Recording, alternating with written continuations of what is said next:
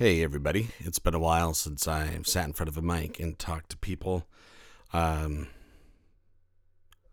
let's just jump right into it.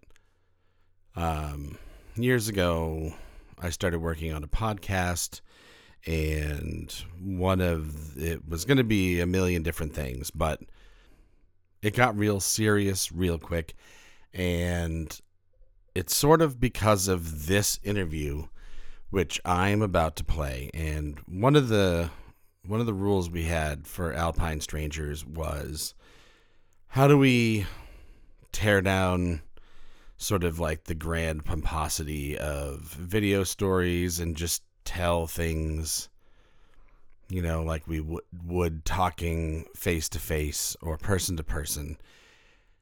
And I'll be honest, I have struggled with this story for years, trying to figure out how to tell it. There's literally so many ways it can go. It's about part of it is about me not paying attention to what a insanely special place that I grew up, and some of the people that helped build me up as a kid. And one of those people was Harrison Roper. Now, Harrison Roper, he taught me not piano, but he did give me some piano lessons too, but mostly brass lessons. And he wanted to do it for free because he did not want to pay taxes that could possibly go towards war. He was a Quaker. And one of the strongest lessons he ever taught me was when I was acting in Huckleberry Finn, and he had to explain to me, and I was in 6th grade at this time. He had to explain to me what it meant to Huckleberry Finn to realize that he was afraid of going to hell for stealing a person, and that it was someone else's property. And that was the moral conundrum here. And it wasn't about should he set Jim free, because in his heart, he'd already made that change. However, there was still that lesson in him that he was trying to do good and he didn't want to steal a person. And it's just, he made me understand that.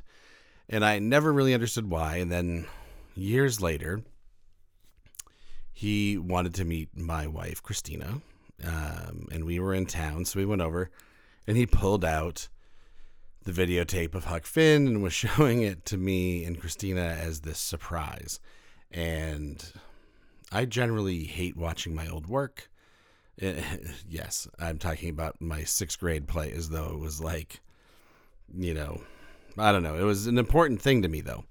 And one of the things that came up in that conversation, he just sort of mentioned to me, oh, but my dad's book just got republished. And I was like, wait, what book is that? And he pulled out The Tragedy of Lynching, which is a book I had read at Emerson College in a multiculturalism writing class. And he very graciously offered to let me interview him the next time I was home. And after I had this interview, which is the first interview I had done for the podcast, and I was just astounded, and I always wanted to do right by him. And I think I've done it just now because I wanted to just talk and see what happened. And I don't know, this guy, and here's the funny part too. Right after I got done with this interview, I erased it off my new recorder, and I somehow managed to save it with this file recovery software.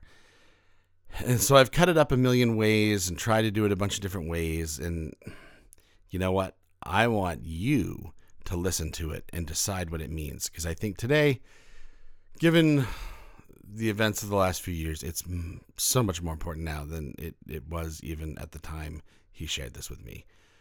Thank you so much for your time, Mr. Roper. You were a big part of making me who I am. Love you, man. All right. So, um, but anyway, kind of go back to some of the questions I had about your dad. Yeah. Um, I was reading in one of. There's a guy that wrote a biography of your father called Southern Modernist. It's right here. Oh, is that it? Oh, no. I'm sorry. I have it here. But have you read it or? Oh, yes. I do have it somewhere. Well, maybe it's upstairs. But his name is Mazzari, Mazarri. Yes. But one of the things he mentioned a lot about was he did a lot of radio broadcasting. I'm not sure it was radio. He had a lot of tapes. I have them upstairs here. Yeah. A lot of reel-to-reel tapes Mm-hmm. that he did. He wasn't overseas making radio programs or anything like that, but he made tapes of lectures that he was giving. I'll tell you what was happening. He was working for the State Department, Mm-hmm.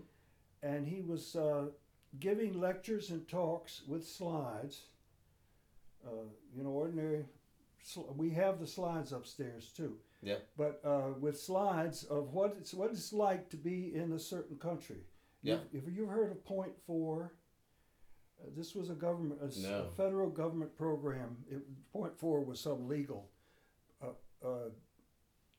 designation of it. What they were doing is sending Americans overseas to do good things, not to fight wars. Yeah. But like agricultural advisors and Mm-hmm. civic government advisors and stuff like that. Yeah. And he really believed in that.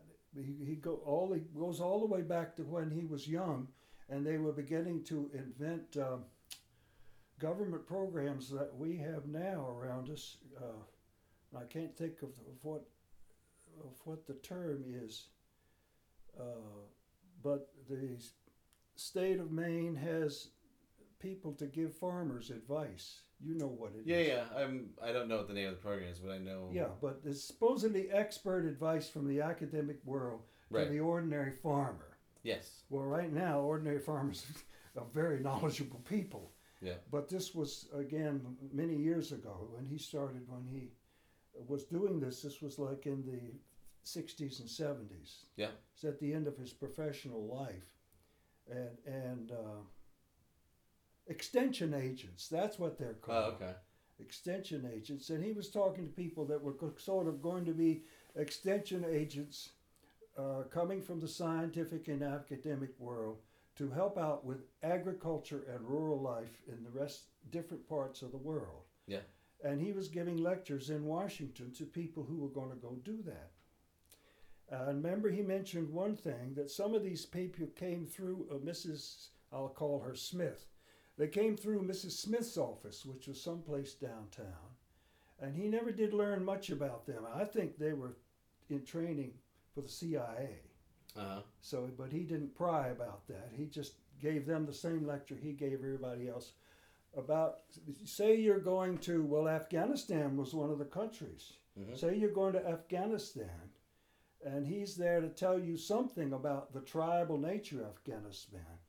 And the fact that the agriculture only happens, most of it is desert mountains. Yeah. But there is agriculture down in the valleys where all that soil washed over the centuries, and they irrigate that, and that's where they grow things. Mm-hmm. And so how did I get into this? Well, I was asking about the broadcasting. Well, the reason. Yes, that's why he made those all those tapes. Yeah, They were done for the State Department. Mazzari mentioned. Oh, where was? Oh, yeah. He mentions the roots of the 1960s TV coverage of the Selma marches has roots in Raper's work in the 30s. Yes. So like it was the chapter was about like mass media stuff he was doing. There is academic interest now, and I run into it not just from Mazzari, but from other authors that they're paying attention to the kind of thinking that went into the civil rights, that preceded the actual civil rights marching. Yes. And he is recognized as one of the pioneers within the white community of the South. Mm-hmm. He was of the pioneers who were willing to deal with the issue of race, and he started out in criminology, and with this book that was published, I have a copy of it here, The Tragedy of Lynching, that was published the year I was born in 1932. He was a criminologist at the time, and some outfit, I think some liberal think tank in Atlanta, hired him to go around and find out the inside story, to the extent that he could, of the lynchings that were happening, peaking off in 1930-31. Yeah. And all that had all happened within living memory in this and that town in the South. And he would go to that town. This was while my mother was home waiting for me to be born. Right. And he would go to that town, and he told a story, Nathan, that he still cannot stomach Coca-Cola and bananas at the same time. Yeah. But he would go to a town and buy a Coke and buy a banana in the local store and chat with people, because he was a Southerner. He was in the South, and he was from North Carolina, and he sounded like a real Southerner. He was a Southerner. Mm-hmm. And he would just express some curiosity in this incident that happened last year about that black fellow that had done such and such, whatever. And somebody who was sort of the functioned as a local taxi would be very happy to drive him to where this had happened and describe it to them. Yeah. And these were people who knew all about it, a lynching. Yeah. They'd maybe been there. And you've seen the pictures of the women and girls in cotton dresses looking at the corpse. Well, he was right there a few months later in that site. They knew exactly where it had happened. And he was hearing about all this awful stuff. So anyhow, that gave him a distaste for Coca-Cola and banana. Yeah, I can see how. But Nathan, he had to handle it in a way that they wouldn't call the sheriff on him. Exactly. Because he was some prying busybody that couldn't mind his own business. See, he had to do that. Mm-hmm.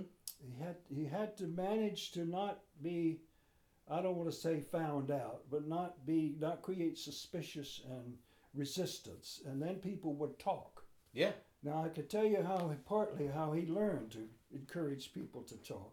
I would love to hear that. Yeah. Well, when he went to college, and his parents somehow or the other from the farm they came from scraped together with all their sons. They sent them to college with $200 cash and a new suit and a very good academic background for the time.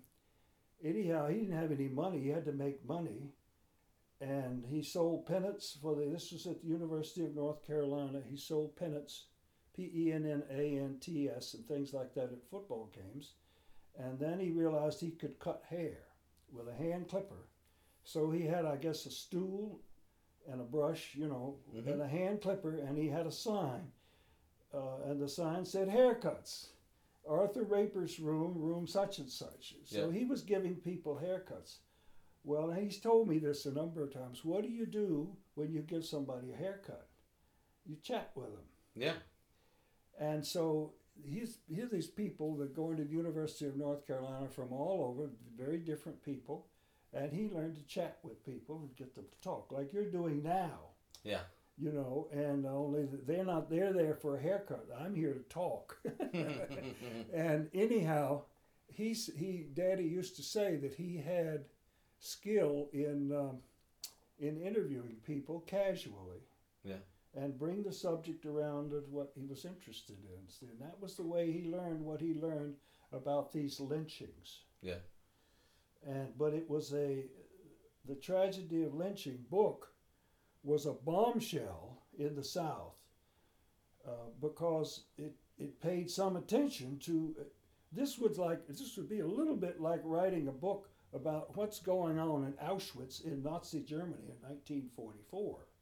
Yeah, well, that's the thing. I mean, from the parts I haven't read the whole book, Which book? Tragedy of Lynching. I've read maybe about a third of it. Yeah. And that's the thing that I found it very frank and very open, and I found, and it was dealing with stuff that, like you said, it's something that's going on at the time, but yet at the same time, what was there more controversy to the book at the time it was written than people are letting on now? When it was written, nobody could counter it. Mm-hmm. When it was written, it was immediately embraced by the academic world because he jumps through all the proper hoops of criminology. Yeah. Like there's charts in there, there's data in there, and it's a sociological study of the income and land tenure Mm-hmm. of Greene and Macon counties. Yeah. Which was very different counties, both in Georgia. But the difference was between cotton and I think that between the cotton plantations in Greene County, and I hope I'm right about this, that Macon County had more family farms. Okay. That were doing mixed agriculture, because that was in the late 20s. Yeah. So anyhow, the book came out and it was reviewed all over. It had just the right title, apparently. Yeah. And in his files, which is down at the University of North Carolina, I think is a whole bunch of the original reviews, all organized into a booklet. It was reviewed all over, and it was accepted as a serious work of criminology. Yeah, I mean, that's how it reads to me, most definitely. I mean, but like I said, it also seems, I find it thoroughly, it almost, the way it's written too, it almost feels like it could have been written last week, in terms of tone and style. Really? That's the way, I mean, it feels to me, like it's almost like, to me, as far as like the process of writing, a book like that, I mean, no, I don't think anyone's taken it any further, I guess is no one is, excuse me? No one's taken it any, like there has been, like, that's kind of, like, I haven't read any books written earlier than this that deal with stuff in this fashion. And no one really seems to have done anything beyond like what this is in terms of like the style of presenting information. Really? But like I said, I don't know everything, so maybe there's something out there I don't know. But that's what I find so shocking. I mean, this seems like some. Do you think that there is a possibility that like there is some sort of northern bias towards southern intellectualism? Why this work isn't getting as much attention? Well, here's just one little tidbit. I'm going to get into more things than you've even brought up. Just about everything that my father wrote, and you're seeing here a number of his books, some of which have been reprinted twice because they're used as college text. That's where you ran into it. Yes. Right? Okay. Nathan, I'm getting old. I forgot. Yes. I'm going to show you now a booklet, photographs I have. Okay. This is where my father came from. This was his grandfather's house in North Carolina. Yeah. Now, that looks poor. Actually, that was the standard landowner's farm in North Carolina in the tobacco growing area. Yeah. Not in the, this was not farther south where they grew cotton. Yeah. Cotton, that's where you get Scarlett O'Hara and the big mansion and the slaves out back. Right. These people, his grandfather and that generation did have slaves. But I knew I would get into this. My father was telling me, and he wrote an essay about this somewhere, the difference between cotton culture, cotton agriculture, and tobacco agriculture. With tobacco, the way they did it, and I can show you here, this was a tobacco barn, B-A-R-N. You see it was made of logs, chinked together, airtight, and they had a smoky fire down here. These, by the way, are the are his grandchildren that smoke. Oh, okay. My wife lined them all up for a picture. They were the smokers at the time. That's half of them were smokers. Are they still growing tobacco on this property? No, or? no. Oh, This okay. is in suburban Winston-Salem, and it's all in suburban homes now. Oh, okay. But this was his grandfather's farm. You see, it's not a very pretentious house. No. Doesn't have any columns. And the only reason it even stands is because it has a tin roof. And this was his. Wait a minute, I want to say this again. This was my grandfather's house, and this was his other grandfather's house. Oh, okay. His name was Kraus, and that's the house they lived in, and we visited that place. And now what I'm looking at is another clapboard house with a tin roof, and it doesn't even have any verandas or anything like that. But I can show you, yes, this is the barn Oh, wow. in Grandfather Krause's place, and this was a pole barn, Pole. See that? Yep. And there were a whole bunch of these houses around the Krause place that were built this way, but they all have tin roofs on them, so they're still standing. I'm sorry, Nathan. Oh yes, this was not intellectual place to live. Mm-hmm. This was rural North Carolina at the turn of the century when these houses roughly were built. Yeah. And inside this house, by the way, there's a log cabin. This little girl that's standing there told me that. Oh, yeah. We have logs in our living room, she said. Well, that means they built the house over the log cabin. Oh, log cabin. That was a standard way of doing things. And this is the barn where my father would go out and milk the cow when he was a boy. That was their barn. Yeah. In his father's house, his father's place. But these were not intellectuals. They were well read and they went to high school. Mm-hmm. But I think just about the end of 8th grade, they went to work on the farm. There was no more schooling for them. And my father's family, the Rapers of North Carolina, they broke the mold of doing that. And they decided the soil is running out. Actually, my father's father, whose name was Frank Raper, he decided that this land is wearing out. You're not going to be able to keep maintaining families here. We're going to have to do something else. I'm going to send all of my boys to school, and then they can, with a college education, they can get various jobs. Yep. And I want to tell you, Nathan, that turned out very well. But I'm getting into this because he was. Why did I get into this? What was your question? My question was more why don't more people know about your father's work at this point? Is there a northern bias against Southern intellectualism? Oh, the northern bias, yes. Well, Singal in this book, The War Within, and there's another one here, Speak Now Against the Day. This is more or less the same idea. This is a book by John Edgerton. Yeah. These came out first, and then the Mazzeri book came out, which is just about Daddy's career. Yeah.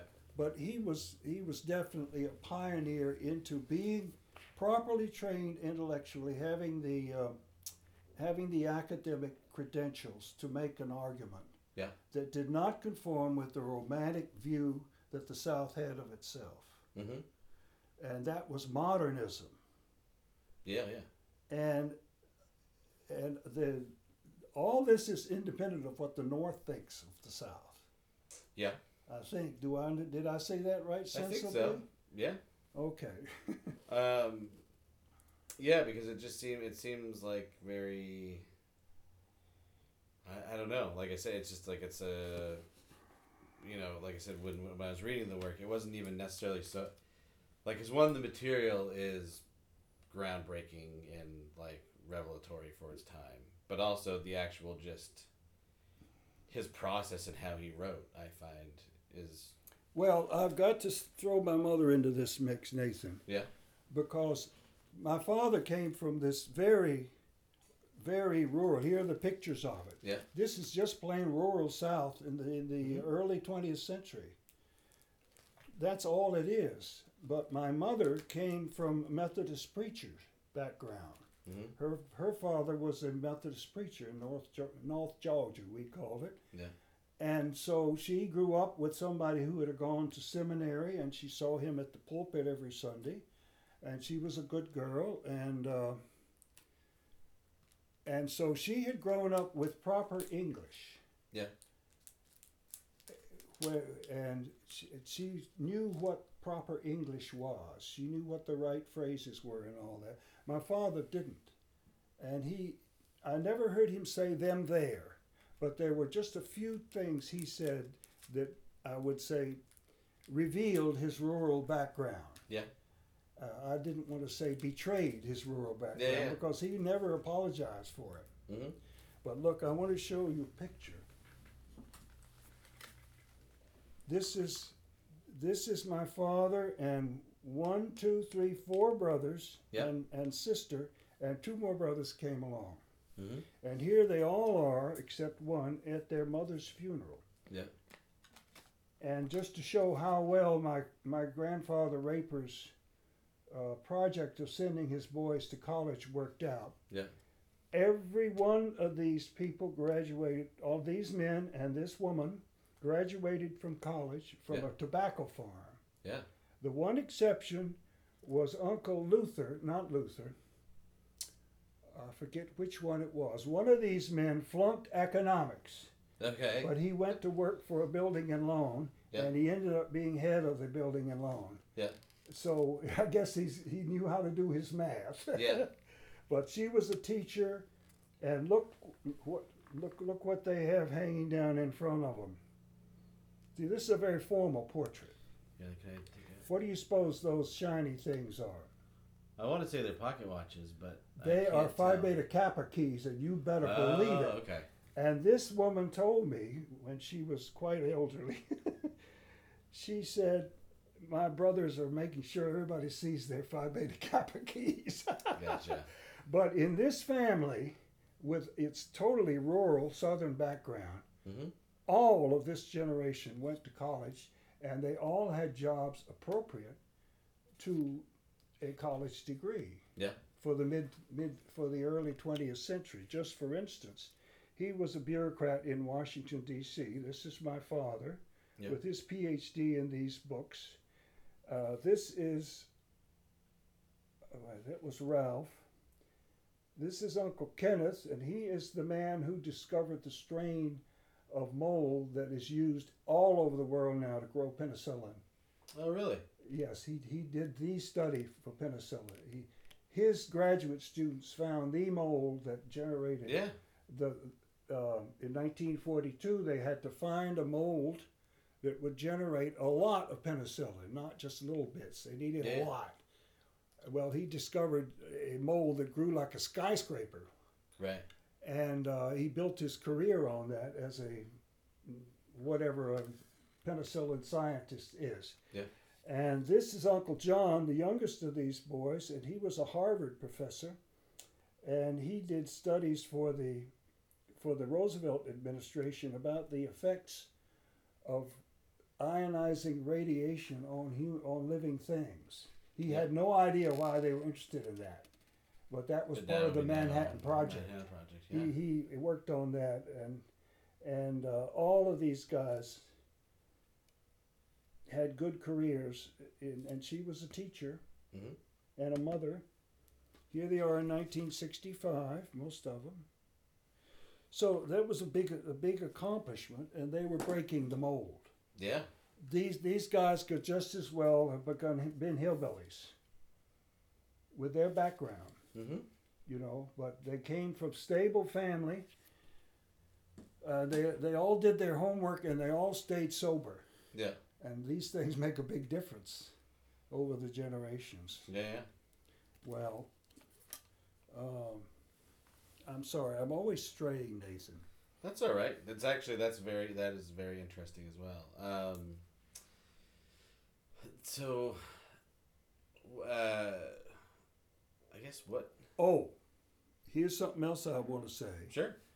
Mother came from the educated, ministers. Ministers are all educated, and they're responsible members of the community, and they're generally sober. Yeah. They better be, and particularly in the South. Anyhow, that was her background. That's who she grew up with, and she helped Daddy write his books. Now, the preface to Peasantry is here, and Tragedy of Lynching is here, and there's Sharecroppers All, and there's Tenets of the Almighty. Yeah. And all those 4 books, I bet Mother sat down and went over every sentence with him, and they talked about how this part of the book is going to read. Get this, Nathan, they were writing for a Southern reader. Mm-hmm. They were trying to persuade Southern whites about trying to inform them about what's going on around them, because things were really a disaster down there. Yeah. But in the rural South, which was, anyhow, that's what they were doing. But you don't convince people by making them so mad at you they stomp out. Exactly. Or throw the book down. Mm-hmm. You want to keep them engaged and work some information in there, and persuasion perhaps. Yeah. But mostly it's information, and the academic correctitude, the linguistic, the proper, like you noticed, the proper language. That's good English, isn't it? Mm-hmm. Yeah. So was your mom his editor at times too, or? She was there. I would say she was his editor almost all the time. Yeah. He would entrust her to correct for the things that he just didn't know about grammar. Right. There weren't very many, but anyhow, and she would be the typist and the proofreader. She got involved in all that. Yeah. But Nathan, she couldn't get credit for it. Yeah. Because almost all of this was government. And I'm so glad to tell somebody this. All of this work was government sponsored, government paid for. Yeah. Studied. Like the Tenets of the Almighty was written for the Department of Agriculture to report on how their farm projects were working out down in rural South. Yeah. To evaluate the projects and how are they working and all that. And that was government funded, and who funds the government is Congress. Mm-hmm. Well, does Congress know all about nepotism? You know that word? Yeah, yeah. Yeah, you bet they know about nepotism, because they practice it themselves, but they don't want anybody else to, because that blows up in their face. So she could not be credited other than as a kind of a helpmate. Right. But in fact, she helped write the books. Yeah. And I would say particularly in this business of having the persuasive and informative and not abrasive tone. Yeah. And it's dealing with some pretty, heavy, awful stuff. I've never thought of this before, Nathan, specifically, but I think in metaphors. Suppose you were in Nazi Germany and you wanted to do a study of the survival rates of people in Auschwitz. Mm-hmm. Well, how could you do that? I don't know. I don't think the Nazis would put up with it for a second. No. But this wasn't nearly that oppressive, and not nearly that cruel, and not nearly that massively I don't want to say one-sided. They didn't have anything as bad as the SS involved or the Nazis, but the rural South had a terrible. You've seen Gone with the Wind. Yeah. You know how Gone with the Wind and the whole movie, you still see little tidbits of the status of the black people in the South at that time. And the status of the black people was raised very little by the Civil War. Technically, they were free, but in fact, they were re-enslaved as what the communists call wage slaves. Yes. And the communists, of course, made the most of that, too. And so Mother and Daddy were trying to give voice to this information and make people realize what was happening and maybe believe in themselves and see a way out. Mm-hmm. And of course, politics, very much, very, very much involved. Yeah. I'll quit. No. It's. I think it's just. But that's what I guess. One of the things that really challenged what I thought about or what I found particularly inspiring about it was the fact that they were able to make people listen. Well, I hope I hope they're listening. Yeah. And why wouldn't they be listening if they could and cared to?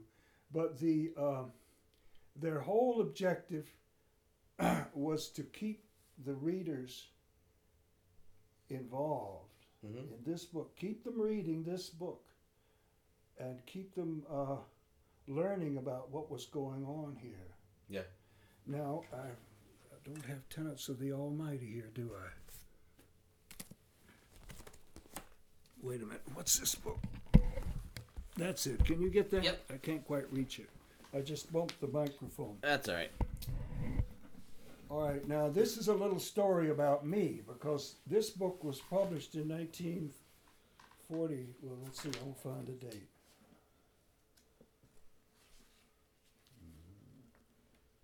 1943.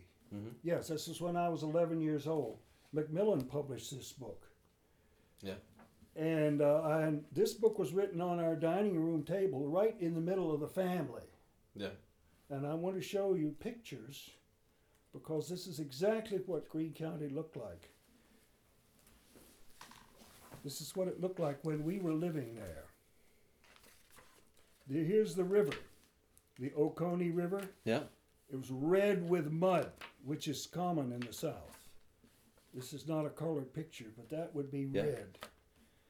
And by the way, the format of this book. First of all, there's about the first fifth of the book is pictures with captions. Yeah. And it's called Book 1, If You Like Your Story Short. That's amazing. And it starts out with a picture of Indian artifacts and a log cabin that was still standing at that time. See, there's a log cabin. And this is the remnants of after the Civil War. This was Mercer University. That's how rich the place was before the boll weevil hit. And here's the Civil War monument. And this was in our backyard, where we lived in a kind of a plantation house that had been built around the turn of the century. And that pole with the bell at the top was in our backyard. Look at the fields. That's pretty poor, isn't it? Yeah. All right. Now, this house that we're looking at here is almost a shack, isn't it? Yep. Well, my father bought this place and 160 acres behind it for about $3 an acre in about 1942. Mm-hmm. And that was his place. The family that was living there stayed there until they died. And I don't think they paid hardly any rent. Yeah. But they were just there, and that beat it. And there's another picture of what that house was like. This was the kind of agriculture we had. It's one-horse agriculture. Yeah. And people with hoes. This picture shows a big, beautiful oak tree with a cabin behind it. The cabin is up on, sort of propped up with rocks. Yep. And I'll show you later the picture. Man, that was a modern tractor at the time. And this is what was happening in Greene County. Now, what are you looking at? If I had to guess, I would say erosion from overuse, and You then betcha. It washes. The water would wash. This is everything away. subsoil. Yeah. It's a gully, and behind it is a collapsing cabin. Yeah. Of sorts. And then the other picture has a really, really deep gully, about 8 feet deep. But what's growing down there? It's some sort of tree, but It's I a don't know pine what. tree. Okay. It's a Georgia pine, and just remember that. Okay. And back of it is a house that is unpainted and sort of beginning to fall apart. And let's see, these really, really good pictures taken by government photographers. people that in beat up old clothes working hard and using wagons Yeah. and horses. And now, this is the state of things before the government came in. Yeah. And that's what we would call a government house. Yeah. Look how poor the ground is. Yeah. Right, this isn't a farm. Now, here's a before and after. This is that farm my father bought, my parents bought. And this is what the house was like at the time, and that was the back porch. And it was changed to this. Uh-huh. The government made a loan of about maybe $800 was forwarded, and with that loan you could fix up the house. Okay, now maybe I better quit. Oh, all right, I remember this family. These were the Brooks children, and one of these boys, that one was my contemporary, and this was my brother Charlie's contemporary, and we didn't pay attention to the girls. But this is 5 children sitting in a very rough house. Yeah. And that is the heat for the house, that fireplace.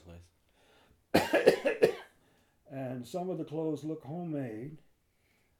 But that was the way, and these are whites. Yeah. These are poor whites. But can you see a photograph of a soldier somewhere on the wall? I can't tell. Oh yeah, well, there's guys on horses in that one. Well, the whole family listens to the battery radio, and their son Franklin is in the army somewhere in the Pacific. Oh, so this would have been World War II. This was about 1940, 1941, when this picture of this family, and they, believe me, they have on their best clothes. Yeah. The boys have on classic overalls, with bib overalls. Yep. With the strap over their shoulders. That was standard for boys. And here's these people work in a mill. And this is the way the blacks lived.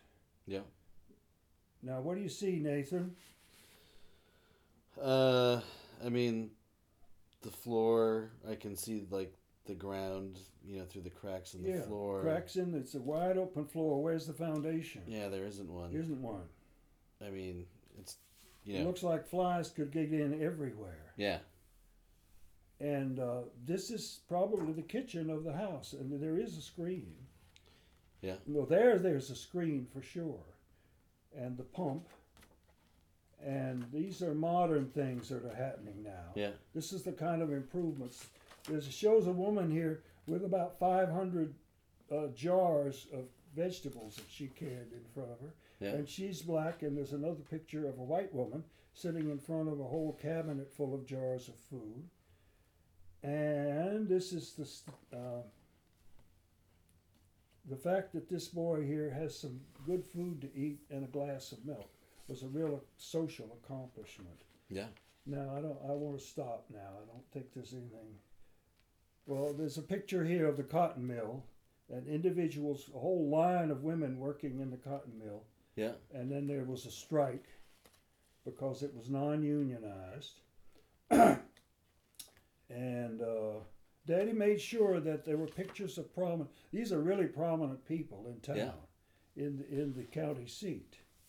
I think he was the superintendent of schools. Mm-hmm. And there's a picture here of a man named Casey Williams. He's sitting at a linotype machine, creating with hot lead an editorial for his magazine. And okay, these people are the owners of the mill. So they were relatively wealthy. The churches were like this, and I think I could show you the church that we attended. This was the condition of a plantation house. 50, 70 years after the Civil War, 90 years after the Civil War. It's kind of crumbling. And let's see. And it ends up with 2 hopeful pictures. Yeah.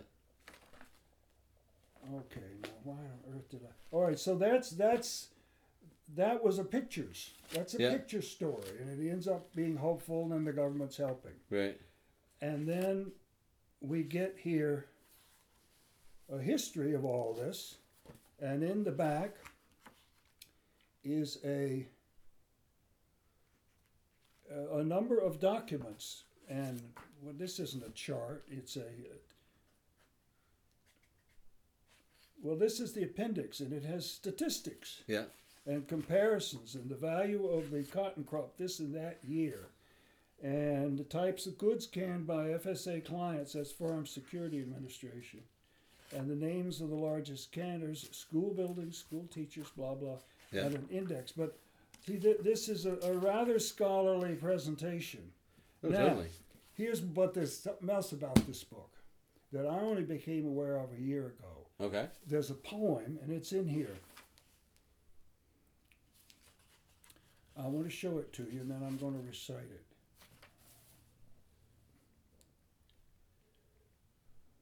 Yes.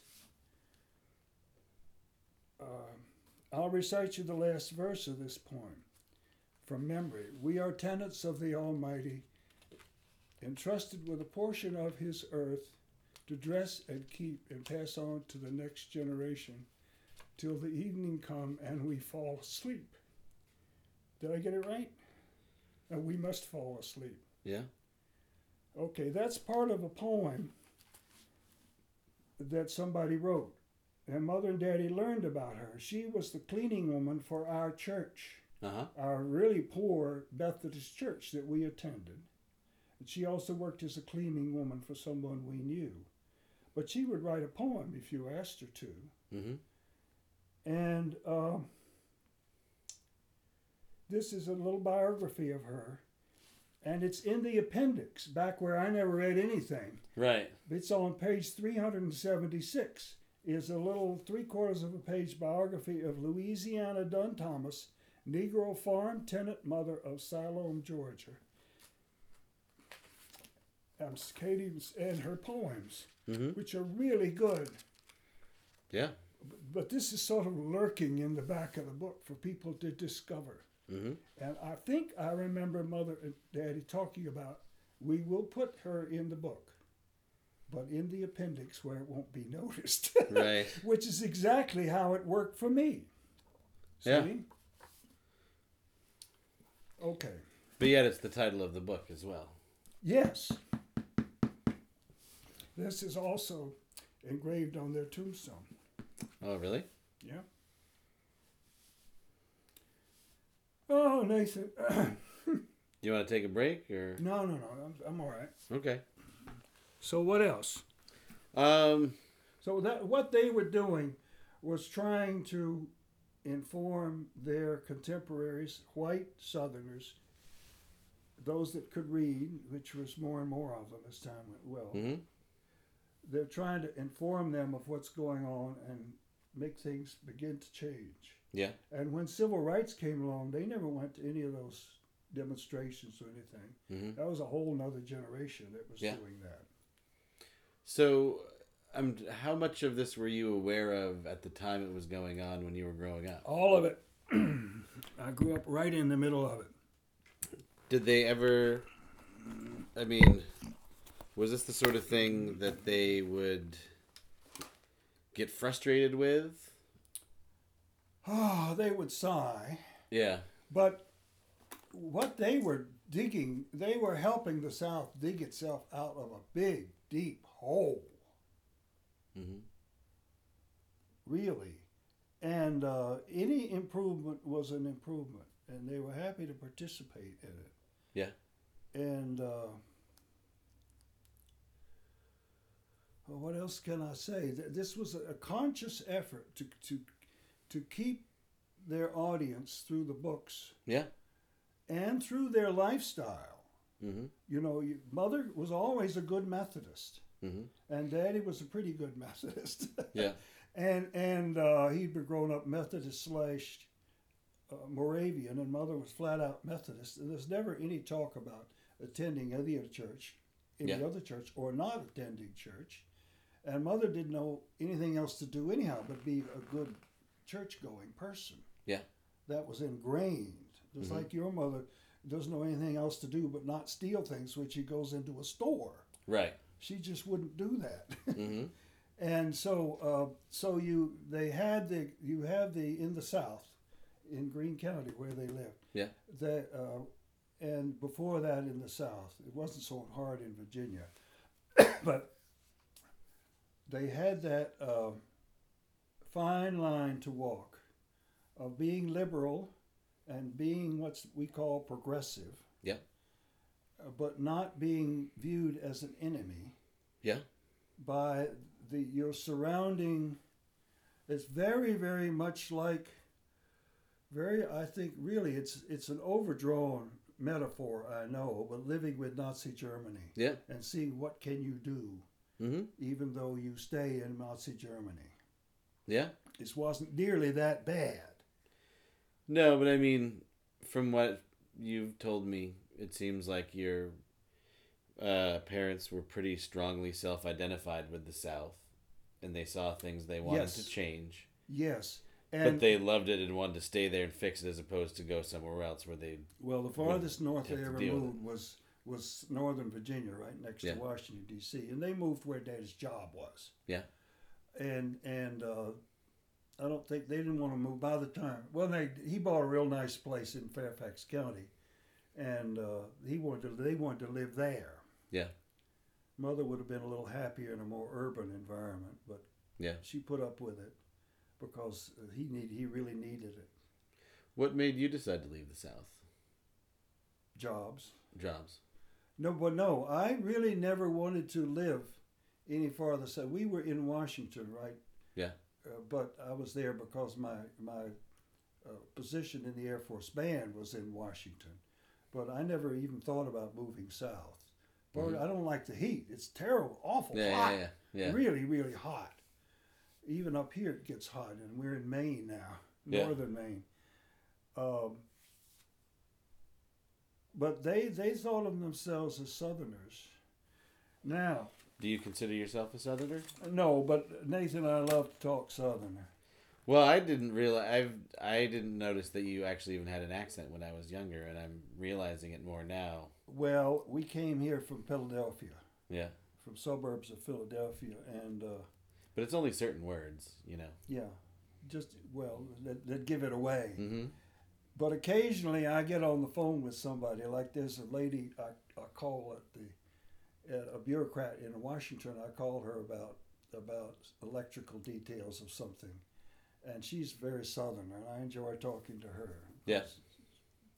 She's Southern, and no, I never wanted to move. Now this book I'm showing you, this is unpublished. Oh. But this is something that was put together. Oh. Never mind. This is something that was put together of various writings, mostly about when we were for 2 years living in Greene County. Mm-hmm. And it's about when we were living where all those pictures I showed you were. Yeah. And it has Nathan, I'll read it to you, and I don't know whether you want to use this or not in your radio program.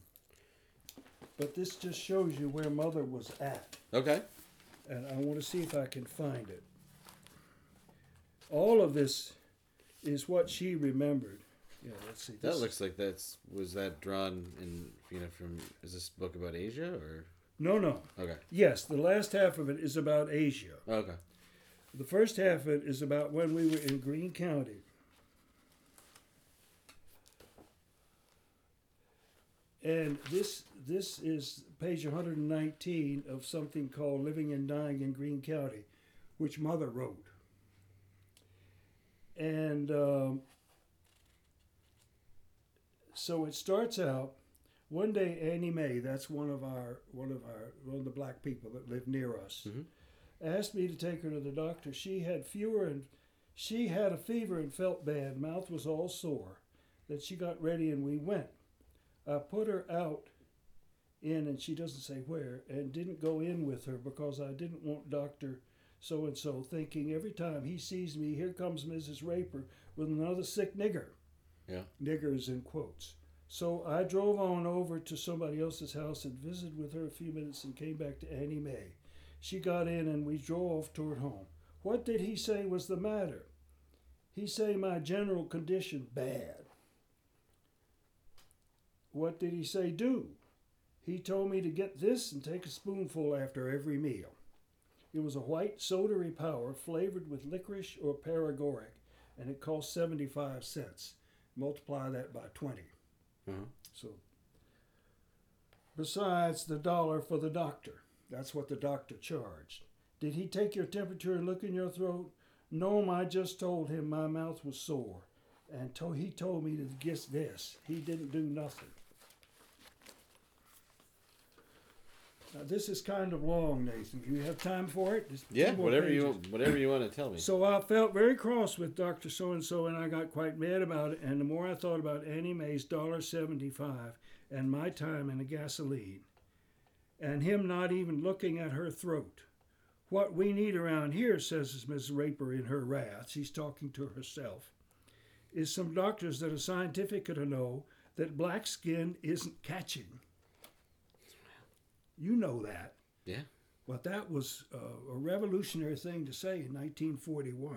Some doctors aren't afraid to touch a, quote, nigger, or some good young colored doctors. Well, I got quite indignant about it, and I helped bring in that first, and that helped bring on a fierce outbreak of hives the next week or so.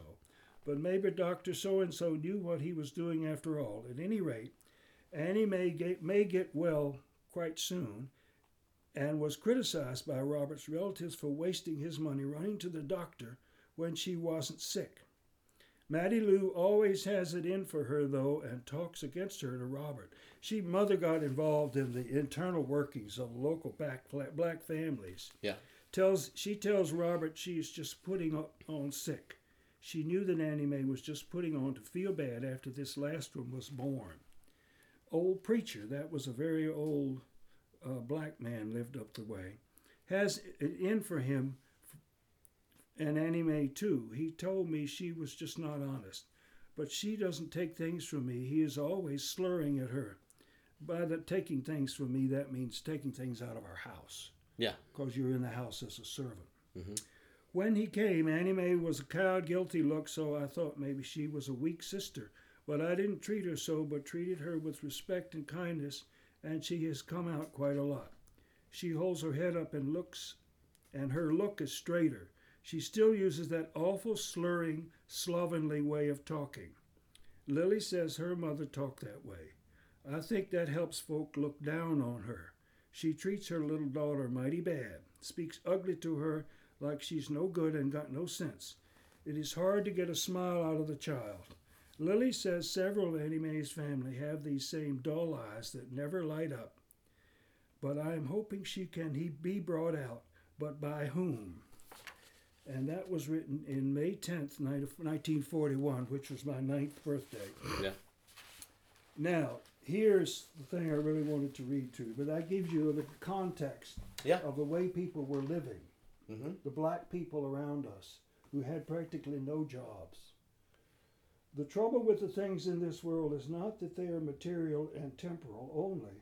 They are also dangerous because they involve other people, other people's time and work, other people's rights, other people's incomes, other people's privileges, and they are on the edge of that essential matter of essential equality among men. So when something has happened, it's not easy to find out what happened. No use trying to find out by asking. Wait till it comes out naturally. Then you will come nearer knowing what to believe. Yes is the only word it is polite for a Negro to say to a white person. Now, if black had been proper, she would have written black. Right. But Negro was that's the proper term at the time. And if nigger is in this, it's always in quotes. The lying, and there's plenty of it, really comes not out of the Negro himself, but out of the fundamental untruth in the black-white relationship as it is at present. The lie to me still when they know I want to be their friend, but the past is still living in our minds. Their childhood remains as it was. All their experience is the same as it was. And only that small bit that concerns certain strangers who have come on so very recently, only that small bit is different. She's talking about herself and our father. And these strangers will soon go away. We did. And it will be the same again. Even that small bit will be gone, and the vast undone will keep on happening in the regular patterns as it is right now. Now that's an expression of the mess that the poor blacks and poor whites to some extent in the South were in. Yeah. If things should ever go to pieces here in a civil war or breakdown of civilization, there is an awful accumulation of wrong and bitterness that will well up from underneath where it stays now, suppressed by fear and partly controlled by the natural goodness that is in people. And there was a lot of that. I would say that there still is. Oh, yes. But if the lid is taken off suddenly, there will be hell to pay, and a just debt it will be too, though little good will come it from the paying of it in that way. Blood will run, and women will have cause to scream, and their screams will be smothered, and property will not be safe at all, and the steadier blacks will bemoan the dimension of their brothers, but will stand helpless to stop them. And it will get us too, she means us whites, for all we have tried to make things better. And I think it might have gone that way, Nathan, but it didn't. And I hope I will not be bitter, whatever is done, to anyone I love or to me, for it has been stored up for so long and so terribly against us. The us she's using is the whites. So terribly, so terribly. All this misery and want and lack of self-respect will come out in awful ways. I hope I can prepare the children for it, so they won't be bitter whatever happens, and whichever ones survive can help rebuild a better world after the air clears. After all, I had as soon we would be murdered by the turning worm as some foreign enemy, or worse yet, some narrow American fascist, with no room in his heart for a big God, a big world, and big humanity. Let us pray. And then there's a postscript. Maybe we can try hard now to ease up the pressure and misery and help people understand what it is that they are doing to each other. Then they'll want to do differently. Quote, they know not what they do. Close quote. They have closed their minds because they are afraid. Their uneasy consciences make them afraid, and they don't know it. Now that's the end of and that was April and May of 1941, and in wait a minute, it was a year later we moved away. Okay. So she wrote this part of her impressions of this poor part of the county where we were living. So how come they never published that book? Well, it almost got published. Some people who might have published the book sent around to readers. Yeah. And the readers didn't like it. They said it lacks a clear voice, meaning who was doing the talking. It was written to come out of the whole family. Yeah. And that's a pretty clear voice. That's just her. Yeah. And there were people for a while, Nathan, that were very interested in getting this published, but they couldn't talk to. The publishers have to make an investment Yes. to publish a book. Oh yeah. And maybe this could be put on the internet if it were. I never even thought of that.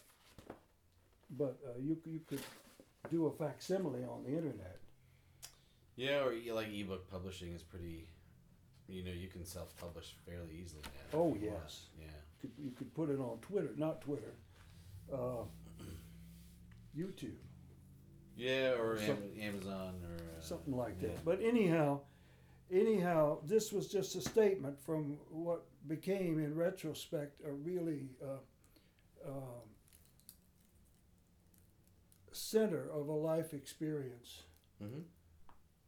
And yet the people were living there all the time. They're still there. Yeah. Their children are still there. Yeah.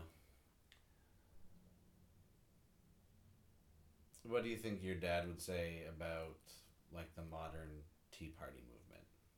Because isn't that a lot of the I think you'd the say same people. they're really not very well informed. They're plenty mad. Well, yeah. Well, that goes back to like one of the things I found very interesting in the tragedy of lynching was the way he talked about how like the mentality of mobs and how they worked. Yes, and the mob mentality was more or less in charge of things in the rural South. Yeah. At that time, and you see a touch of that even in what was that movie where they run around away from the sheriff all the time, driving big cars, trying to get away from the sheriff and make Smokey and the Bandit. that. Yeah, that kind of thing. Okay. There was that sort of attitude, but also the people that were the sheriff, the chief of police, and the mayor and the chamber of commerce were all supporting the status quo. Yeah. Which you would expect. And the status quo did not include poor whites and did not include all of the blacks. Yeah. Now, Nathan, I want to show you one more thing. Okay. Now, where is it?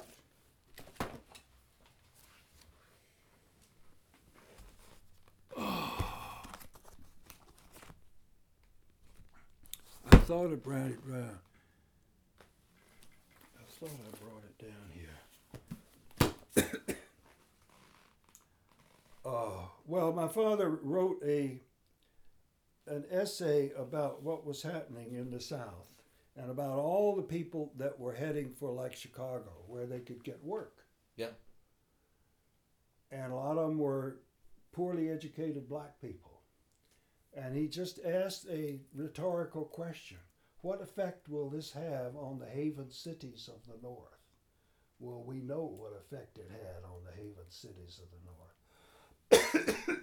It destroyed them. You know. How so?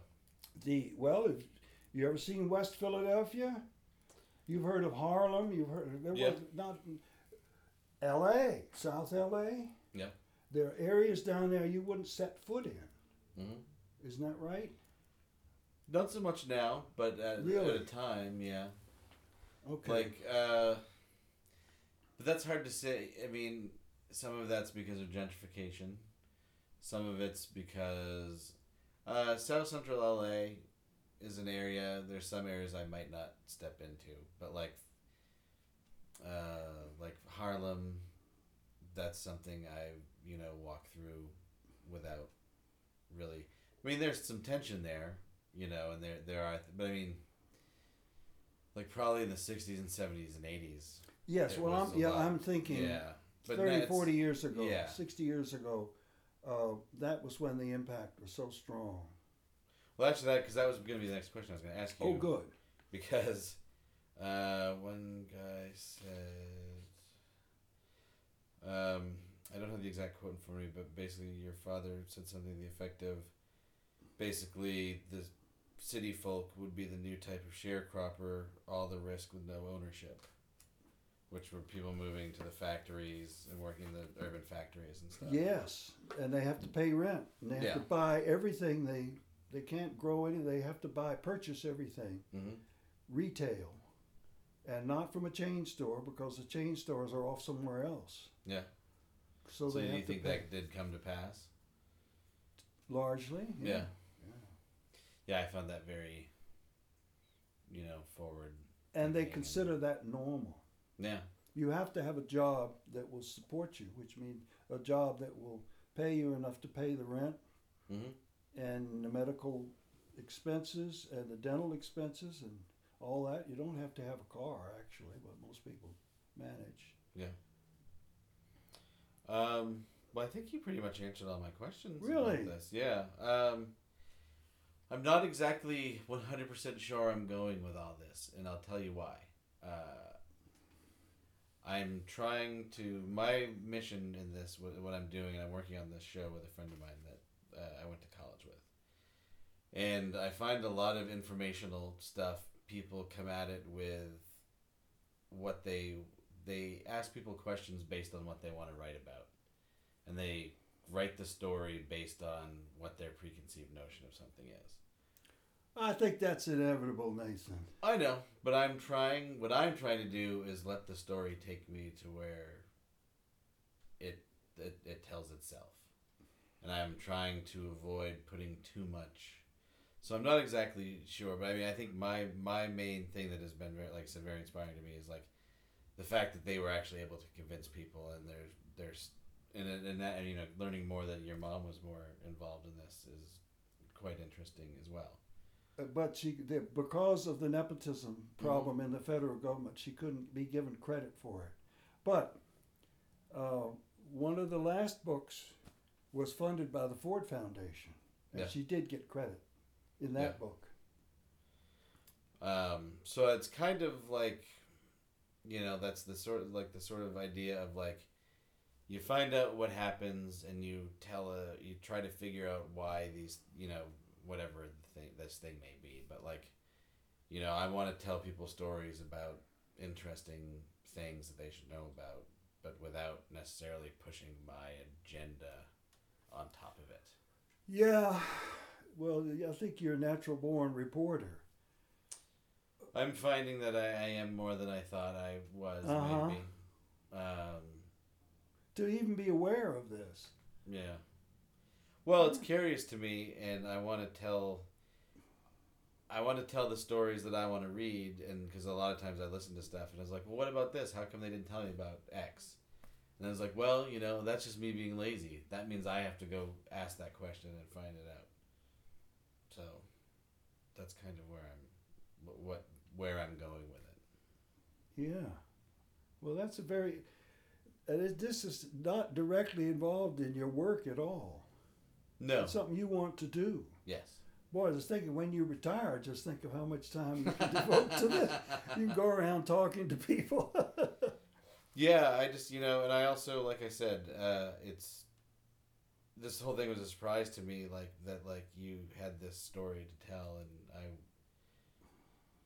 you know, had no idea about all of it. And, you know, I think that these are important stories to share. Here's one more little story.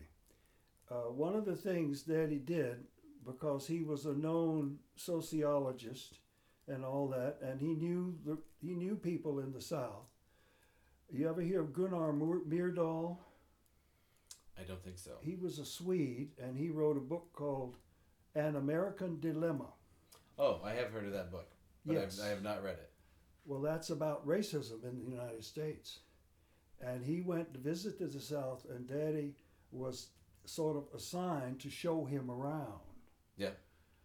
Well, now, and this story is in one of these books somewhere.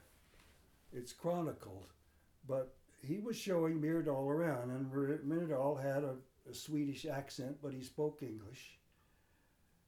And so they were down in the Atlanta area, and Myrdal had been with somebody, and then Daddy drove him, and they went to southern Greene County to a chain gang camp.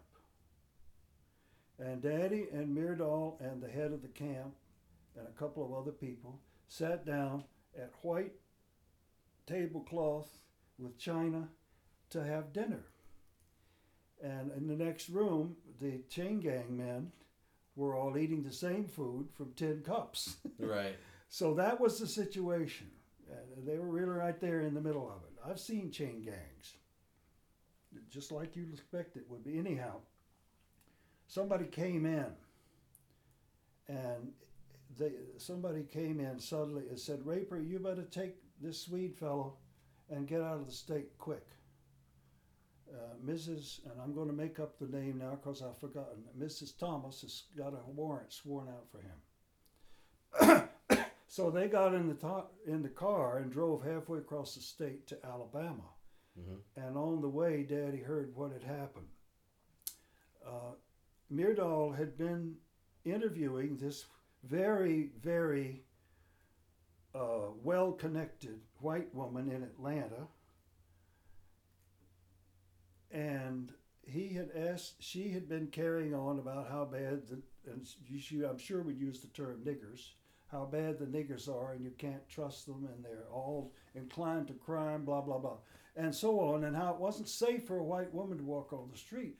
Why, you wouldn't believe it, Mr. Myrdal, it happens all the time. Yeah.